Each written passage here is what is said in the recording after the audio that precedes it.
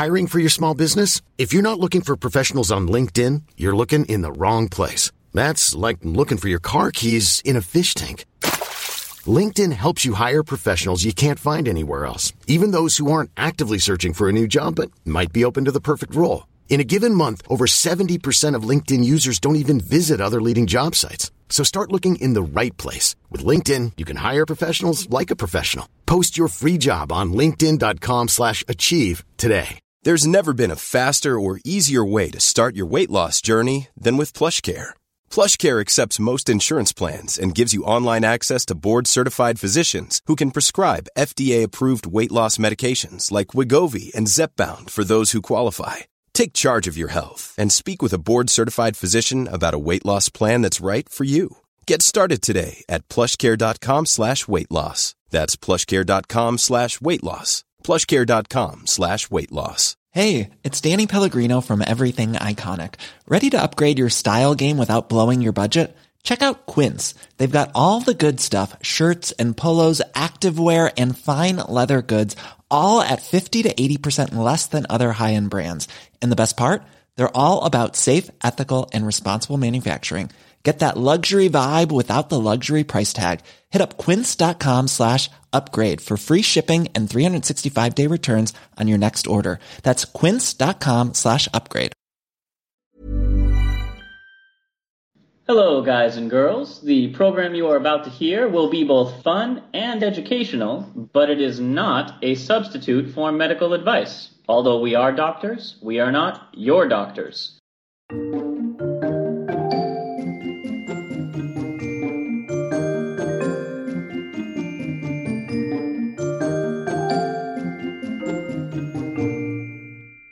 Hello, and welcome to Travel Medicine. As always, I'm your friendly neighborhood internal medicine doc, Dr. J. Hey, it's me, your local ER doc, fresh back from Thailand. And this is Praz the Sandman, helping you escape from the clutches and traps of consciousness every day over the radio waves. Praz, I just take a stiff drink for that. Oh, I have the stiffest you can get.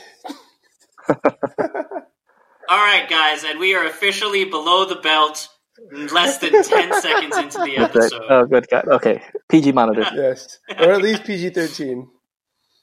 Yes. Well, without Dr. Santosh here, it falls on me to be at least the semi-responsible one, a role that I hate, by the way. It makes me feel like some kind of evil supervillain, which is perfect because do you know what I've been doing this last week as Chicago slowly ices itself in? I know you weren't watching football. Sports ball. No, come on. I know that everyone in the country is rooting for the Rams. But in between, I was watching a James Bond film marathon. Are you guys Bond fans? I'd say I'm a bandwagon Bond fan from time to time. I was, but I feel like they're putting out less and less Bond films now. Like, remember back in the 90s and 2000s? There used to be a Bond film every other year. Well, it looks like pop culture may have finally killed Bond off, at least for the moment. But I thought it'd be really fun to go into all the many ways that Bond villains have attempted to kill Bond and or were killed themselves. So the next several episodes are going to be a supervillain series where we're going to talk about what would actually happen if someone attempted or suffered from these things. And I don't know, what is your favorite Bond film? I want to say my favorite Bond film was the one where with Dame Judi Dench and the Venice canals. It's because it was the last one shown. It's the only one I remember. Let me be serious. I feel like Daniel Craig as a James Bond is more relatable than some of the previous Bond actors. I would agree. He did a very good job. Because he's serious and he doesn't take himself too seriously, but he commits to the role. The previous Bonds, like the Pierce Brosnan Bond and, Sean Connery was a Bond at one time, right? A Bond. Sean Connery was the Bond, good sir. The Bond. But before my times, and really before your times, Dr. Josh, But I felt like they've set up expectations where it was just very difficult to relate to. I mean, they're both good in bed. They're both good on their jobs. They both do amazingly dark things, and yet they are able to somehow still function as humans with a sense of humor. I feel like that's just difficult to relate to. I mean, they're functioning alcoholics, which has been covered in other episodes. But yeah, don't ever try and drink as much as James Bond. You'll just you'll die. Although alcohol is the most likely thing to kill James Bond, one of my favorites was the movie Dr. No, a historic Bond, and one that really scared the public about nuclear power because it involved, first off, trying to take over the space program, which I like. Really? Hiroshima didn't do it? This is in the 1950s, so after the horrors of war, when people were scared about nuclear power as opposed to nuclear weapons. So there was a lot of concern over how safe this was, and right around this time, the James Bond movie Dr. No comes out, where the villain, Dr. No, ends up using a nuclear-powered island base to attempt to hijack a space launch. So you got all the major landmarks of the 50s and 60s in there. And at the end of the movie, spoiler alert, Dr. No falls into the nuclear reactor and drowns. Okay, all right. He drowns. Also from the more modern Bonds, if you guys remember The World Is Not Yes, Enough, with Pierce Brosnan. with Denise Richards as a nuclear scientist. Yeah, Christmas Jones. They also had a flooded reactor on a nuclear sub. So today, it got me thinking, what if you actually fell or were pushed into a nuclear probably wouldn't reactor? turn into the thing. What would happen to you? Well, for one thing, nuclear reactors, if we remember from Fukushima and a few other nuclear reactors, they're usually strategically placed next to sources of abundant water, right? Because they need the water to cool down the nuclear reactors. It's an extremely exothermic, or a reaction that creates a lot of heat. So I'm guessing most of the water containers, at least after they've come into the cooling tank or cooling mechanism, would be boiling hot. In fact, that's one of the problems with environmental impact with nuclear reactors, that they dump a lot of super hot water into their surrounding environment.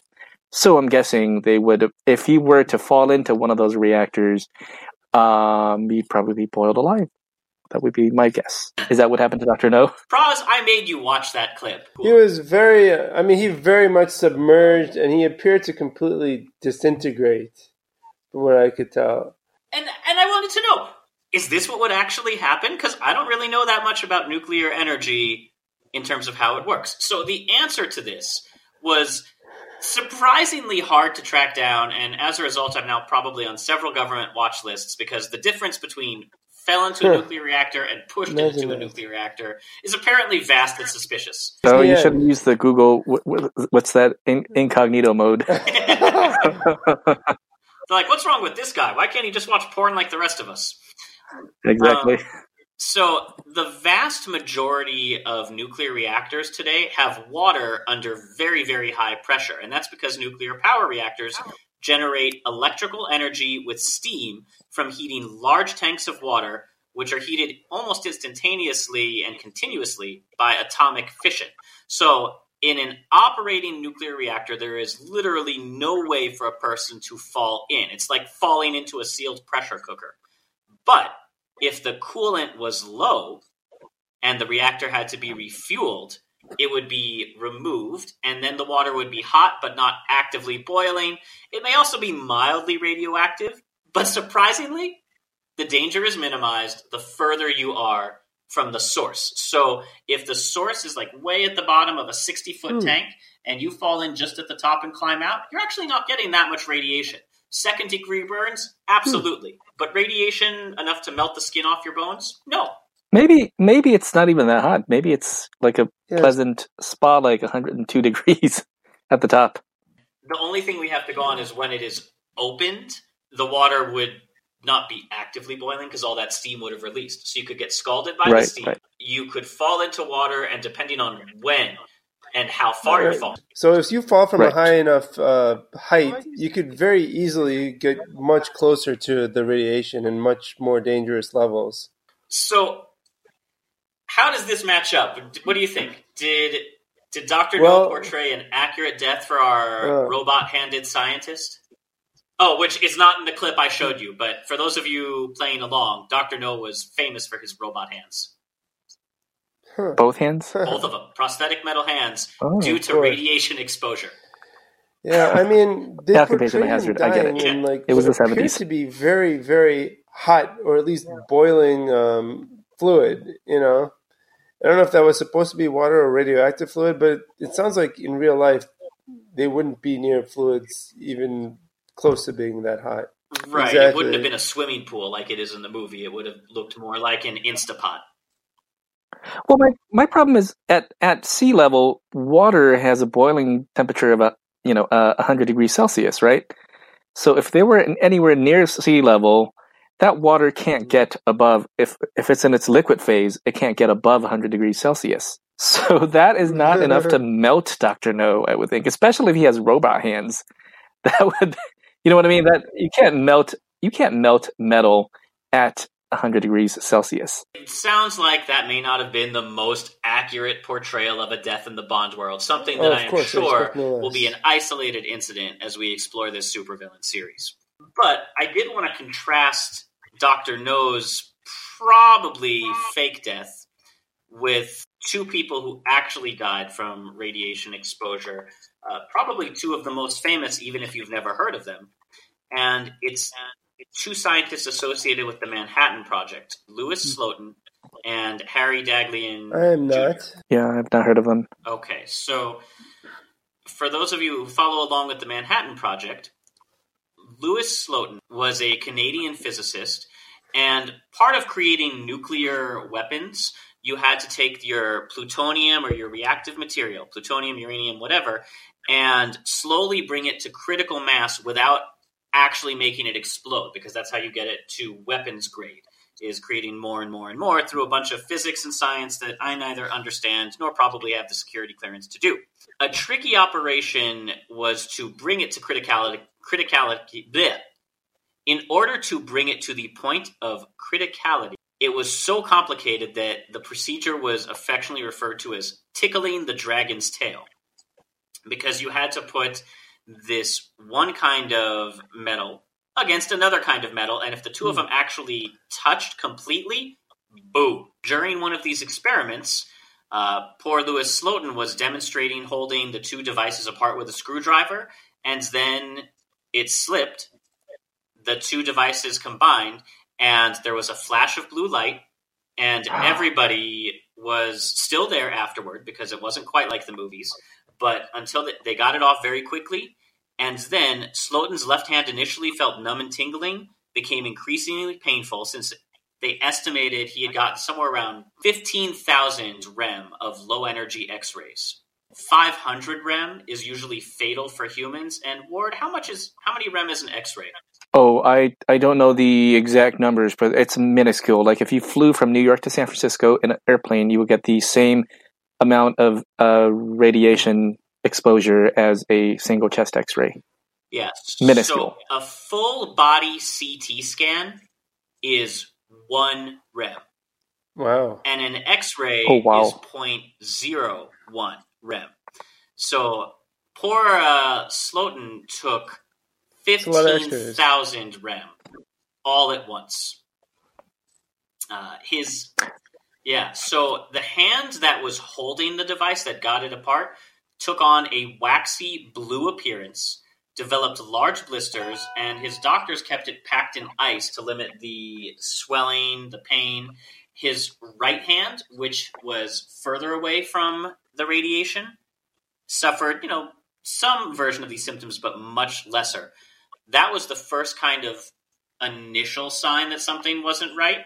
9 days later, he was dead from acute radiation syndrome. Basically, he had sunburns all over the inside of his body from the amount of radiation he took. And his insides did, in fact, slowly, comparatively speaking, slowly liquefy. Well, okay, actually, in radiation poisoning, that's one of the syndromes. That's how you die from acute radiation poisoning. There's this phenomenon called the walking dead, you have a few days of a quote unquote of days of Walking Dead, because this high energy radiation disrupts all your DNA and all your genetic material. So what happens is the faster the cells that multiply quickly and turn over quickly die first. So your gut lining, sometimes a few types of neurons, your mucous membranes die off quickly. But the rest of your body is slowly dying. These cells can't turn over anymore. The cells that you have are the ones you have. And when it's time for them to be turned over, they don't, and then you just die. You die in layers. One of the first ones, yeah. One of the first cells to die are your blood cells as well. Right. Yeah, and again, this is comparatively speaking because he was still dead in 9 days after the accident. And that was after exposure to effectively a nuclear bomb without the bomb part of it. Just unshielded radiation. And keep in mind, that was only low-energy X-rays. That is nothing on gamma radiation or ultraviolet, which also get involved when you weaponize any of these things. Yeah. So that would be a terrible movie to watch, though. 9 days of radiation poisoning. There might be a movie about it. I'd have to look that up.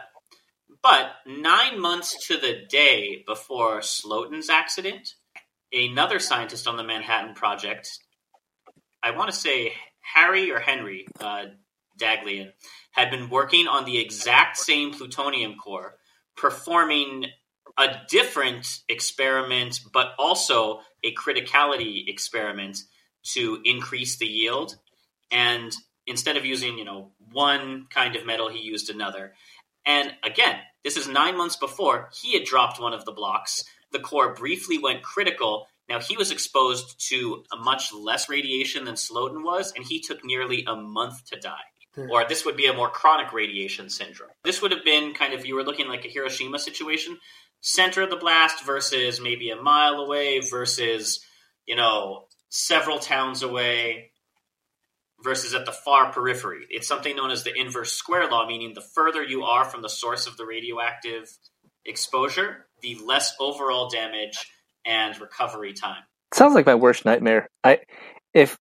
If you were to not do one thing, it's to drop the plutonium. You had one and then job. The more you think about it, I just know it. If I were to do the criticality experiment, I would totally drop the plutonium because that's not one thing you're not supposed to do. Well, you will both be happy to know that this is not these criticality.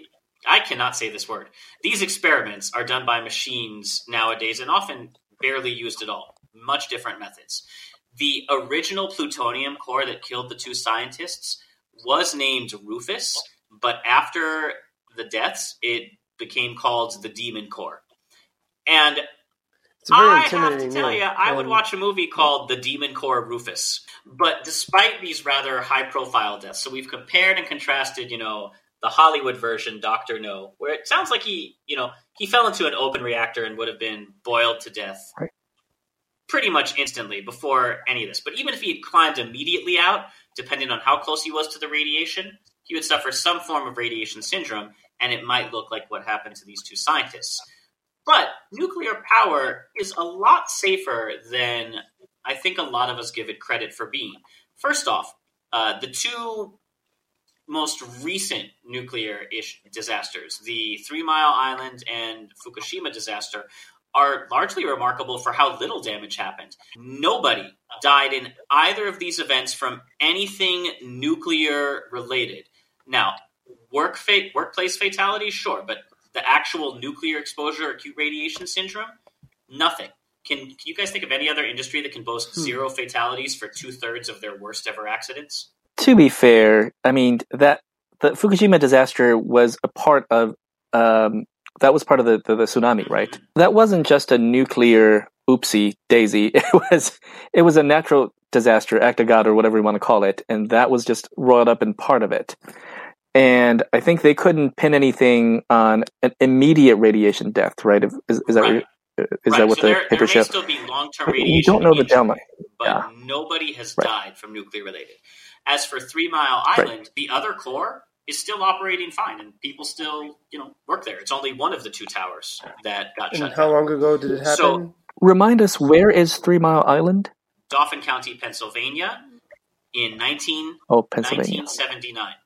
It was reactor number 2 melted down. Reactor number 1 is still operational. That's pretty good. I mean, in my mind, I only remember 2 nuclear reactor disasters. One is Fukushima, really quickly, and then the granddaddy of them all, Chernobyl. Just out of curiosity, is 3 Mile Island a relatively isolated island? Like, is there like a decent sized distance between there and the mainland, I guess? You'd have to Google map it. I don't know enough about Dauphin to say how large it is. In both of these meltdowns, the public didn't get huge blasts of radiation. In fact, they barely got more than they'd have had from a single X-ray because the power plants can't blow up as nuclear bombs. That's impossible. They don't have enough fissionable material. Given all that, let's talk about people who willingly enter radioactive water. Although I don't know if they did it willingly. I think that's a good transition, right? Other than Dr. No. I said willingly. Ward, I have to ask if you were aware of this, because I know Praz wasn't. Did you know that there's such a thing as nuclear divers? I knew that there were commercial divers that work on U.S. Navy equipment, not just vessels. They have equipment down in deep sea ports. They're commercial divers who are specifically contracted to work on U.S. naval vessels or in power plants to do cleaning, repairs, and inspections of cooling tanks, the reactor cores, nuclear submarines, and since a lot of these vessels are nuclear powered and devices, the trained divers go into the contaminated tanks instead of draining, working on, and then refilling them. So the tanks contain water for cooling the reactor, water for emergency cooling, water that drives the turbines, and it's all radioactive. And these are guys who are like, yeah, I'll repair it. We don't have to drain it. Don't worry. I'll just dive right in.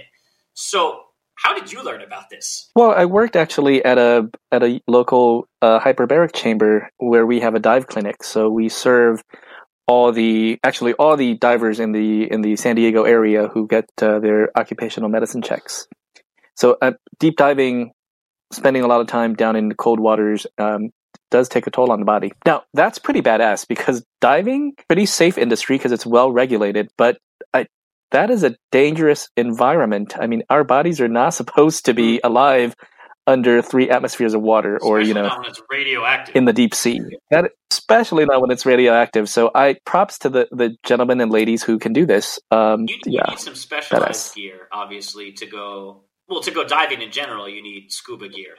No, by the time I examine them, they're in their t-shirts. So you're telling me they're not walking in outfitted. They're not walking in with their tanks on. As the reactor pools are filled with, as we've already said, water hot enough to boil James Bond villains, divers wear specially constructed cooling suits equipped with tiny little tubes that carry cold water around the body to prevent overheating. So it's a circulation within the suit of cold water as they are in another tank circulating water meant to cool something. And they don't use scuba tanks. They use surface-supplied air in the reactors. They still have to use scuba tanks, presumably on the naval vessels. And they're connected via very thick umbilical cords, which supply both cold-flowing water and air, and that have a bunch of wires to monitor them, along with radiation detectors and an outer layer of vulcanized rubber, which is rubber that's specially treated and not, rubber that's holding up the Star Trek symbols. It sounds like they're right. So they're scuba diving. Yes. So we've talked about some of the injuries and damage you can get from this radiation and radiation diving. But Ward, you're saying you work at a dive clinic. What are some of the more common or typical injuries that you would see with diving itself, recreational or commercial? I think we talked about it in our previous episode about barotrauma and diving. Our bodies, when you dive underwater, a certain amount of feet is 1 atmosphere of water, and it's really easy to get under 4, 5, 6, 7 atmospheres of water, which means to get that air into your body, you have to compress that air into about the same amount of pressure. So there's a lot of pressures on all our body parts. And whenever there is a air pocket in our body, such as a dental cavity or our sinuses, and you can't clear that little air bubble, that becomes a problem. So eardrums, teeth, sinuses, they're common areas where you could suffer pressure trauma. So sometimes if you come up too fast or you don't come up, or if your sinuses are plugged up, you can end up with ruptured sinuses. Ooh. Ruptured eardrums. Those are one of the more common. Or your teeth could explode. Yeah, actually. I still have nightmares about that. If you have five atmospheres of air in your, stored up in one of your teeth, and then all of a sudden you come up, and that tooth could just explode on you. Also, being chronically submerged in cold water, your ears on the inside can get. Have you guys heard of cauliflower ears? Boxers get them when they get tagged a few too many times. Yeah, like it's your body goes through inflammation and then calcification of inflamed body parts, especially in the cartilage of the outer ear. That's a cauliflower ear. But you can end up getting little calcium deposits. We call them stalactite ears on the inside of your ear canal. That is a common inflammatory reaction to commercial scuba divers who spend hours and hours down under. And because commercial divers spend more time than your recreational dives, it's a job, it's a living. You can see they're more prone to all the other injuries that come along with scuba diving, including nitrogen narcosis, decompression syndrome, that sort of stuff. Now they don't tend to get air embolism because air embolism usually happens when you descend or when you ascend too quickly, or you hold on to your breath and then a little air pocket bursts through your trachea and get into your blood supplies. That doesn't tend to happen with commercial divers because they really know what they're doing and they have a more controlled environment. Okay, so they actually get little stalagmites in their ears of cartilage? That's not on the cartilage. It's on the external acoustic canal. So it's in that ear canal before the eardrum. They get collections of calcifications. They can be removed, but it's outside the scope of. You'll have to go to ENT to get those removed. So yeah, that's definitely something we haven't covered before because I don't think we've talked a lot about commercial divers that much. They're definitely a very small and select population, and they have their own unique needs. As we said, that's right. The average X-ray delivers like 0.01 rem, or about maybe 20 millirems, and most people are exposed to somewhere around 300 millirems, so about 30 rems of radiation over the course of a year, whether you go from X-rays, scans at the airport, just casual radiation from being on a plane or out and about. Some of these divers receive hundreds of millirems just during various projects, which is why they're always wearing those badges. And current government regulation allows them to be exposed to up to 5,000 millirems annually, but most divers try to keep their numbers no higher than 2,000 a year. I don't think that's a job you can do into your late 60s. Well, annual, let's ballpark. Annual starting salary for a novice, commercial radio actor. Maybe 100,000 or so to 200. $1 million. Not bad, Praz. That's actually the most experienced atomic divers can make around 100,000 a year. The pay typically starts at about 30,000 a year. That's below poverty lines in California in some cities. Are either of you familiar with the Radium Girls? No, the Radium Girls. They'd be glowing. Is that a band I haven't heard of? Wouldn't it? We are the Radium Girls. Woo! Yeah. Yeah. No, back around 1917, there were a group of female factory workers who were getting jobs to do the hottest new thing, which is painting watch dials that had glowing hands. Pretty neat, right? Digital watches weren't invented yet. So, you have watches that you can carry around in a newly industrial society with glow-in-the-dark hands. And each one of these hands was painted by women at 3 different sites in the United States.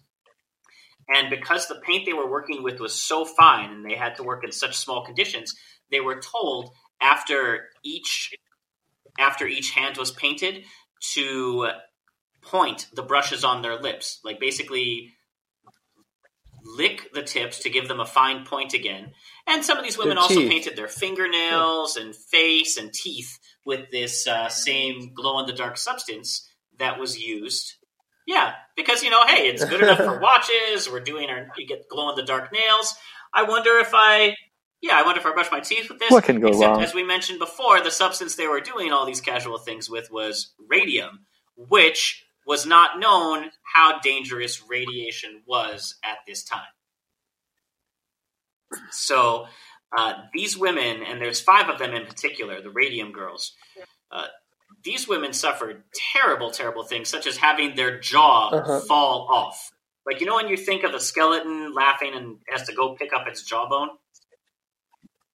That's what kind of happened to these women. They got bone fractures and necrosis of the jaw, which is a condition known as radium jaw. So this is chronic radiation sickness as opposed to acute. Yeah, that's even worse than the guys in That's a worse ending than Dr. No.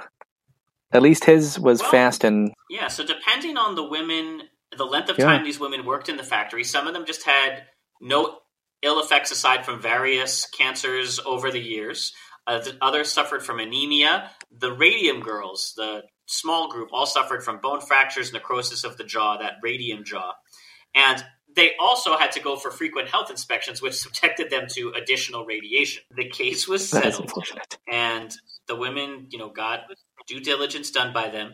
But to show that not all of them passed away rapidly, the last of the radium girls died in 2014 at the age of 106. She had survived, I think, 6 different kinds of cancer.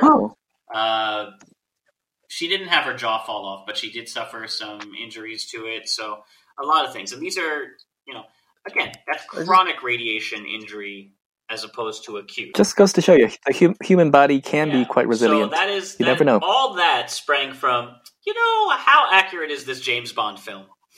So I hope you guys enjoyed my movie. I liked it. Hey, and you know what? They had representation back in the days. Apparently, according to the show notes, Dr. No was a Chinese-German scientist. Ward, we haven't had just the tip since Praz rejoined us. Do you have any you'd like to share? You've been gone for a while. Yeah, I just came back from vacation. I spent about a week in southern Thailand. When you picture a tropical paradise, calm blue waters and limestone mountains that are just jut out of the water, well, that's southern Thailand. That's Phuket and Krabi and on the Indian Ocean side of Thailand. Climate change, you're still reminded of it somewhat in that the corals aren't doing too well over there either. But for the time being, as of we're broadcasting this in January 2019, there are still live corals on that side. It was beautiful. That sounds lovely. And this was your first trip back to Thailand since we went... almost 12, 13 years ago. So what changed from your first trip? I would say that the Thai hospitality certainly has not changed. I feel like there are more tourists in the more remote parts of Thailand now. So 12 years ago, Dr. Josh and I went on a whirlwind tour of Thailand, and we went to some provinces that are not considered traditionally touristy, right? Kanchanaburi, even by the River Kwai, that was a quote-unquote tourist spot, but there weren't that many tourists. Nowadays, when you're even out in somewhat more far-flung provinces in Thailand, you can definitely see people who are not Thai. There was a coup when Dr. Josh and I were there. There's a coup in Thailand. There was a military coup when you barely noticed. I was like, oh, what's going on today? There's rain showers and a coup, and pad thai is served at 7. It's just... I didn't notice anything. The people seemed to be just carrying on and doing their thing. Interestingly, I was on the side that was across from Phuket. That was so Ao Nang Beach is a beach getaway as well as a climbing destination because of the limestone mountains. And Phi Phi Islands are the islands near Krabi province where there are just gorgeous limestone mountains that are lush and green, that jutting right out of the Indian Ocean. That's it for... They just call it Tuesday. That's it for this week. Next time we'll be back with another episode in our Supervillain series. This show is produced by me with a lot of help from all my co-hosts. Our theme music is by Rachel Leisure. If you'd like to support us spiritually, emotionally, or financially, you can find links to do that in the show notes, along with any sources we used in researching the episode. Happy travels, give us everyone. a listen on Radio Public if you get a chance. It costs you nothing and makes us a little bit of money with every listen. And until next time, as always, happy travels. Happy travels. Yay.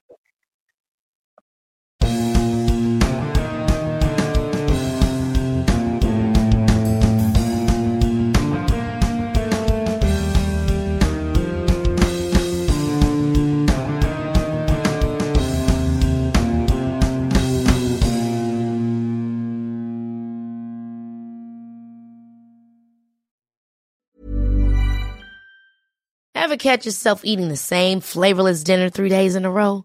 Dreaming of something better? Well, HelloFresh is your guilt-free dream come true, baby. It's me, Keke Palmer. Let's wake up those taste buds with hot, juicy pecan-crusted chicken or garlic butter shrimp scampi. Hello Fresh. Stop dreaming of all the delicious possibilities and dig in at HelloFresh.com. Let's get this dinner party started. Imagine the softest sheets you've ever felt. Now imagine them getting even softer over time. That's what you'll feel with Boll & Branch's organic cotton sheets. In a recent customer survey, 96% replied that Boll & Branch sheets get softer with every wash. Start getting your best night's sleep in these sheets that get softer and softer for years to come. Try their sheets with a 30-night guarantee. Plus, get 15% off your first order at bollandbranch.com. Code BUTTERY. Exclusions apply. See site for details. Hey, it's Paige DeSorbo from Giggly Squad. High quality fashion without the price tag. Say hello to Quince. I'm snagging high-end essentials like cozy cashmere sweaters, sleek leather jackets, fine jewelry, and so much more. With Quince being 50 to 80% less than similar brands. And they partner with factories that prioritize safe, ethical, and responsible manufacturing. I love that. Luxury quality within reach. Go to quince.com/style to get free shipping and 365-day returns on your next order. Quince.com/style.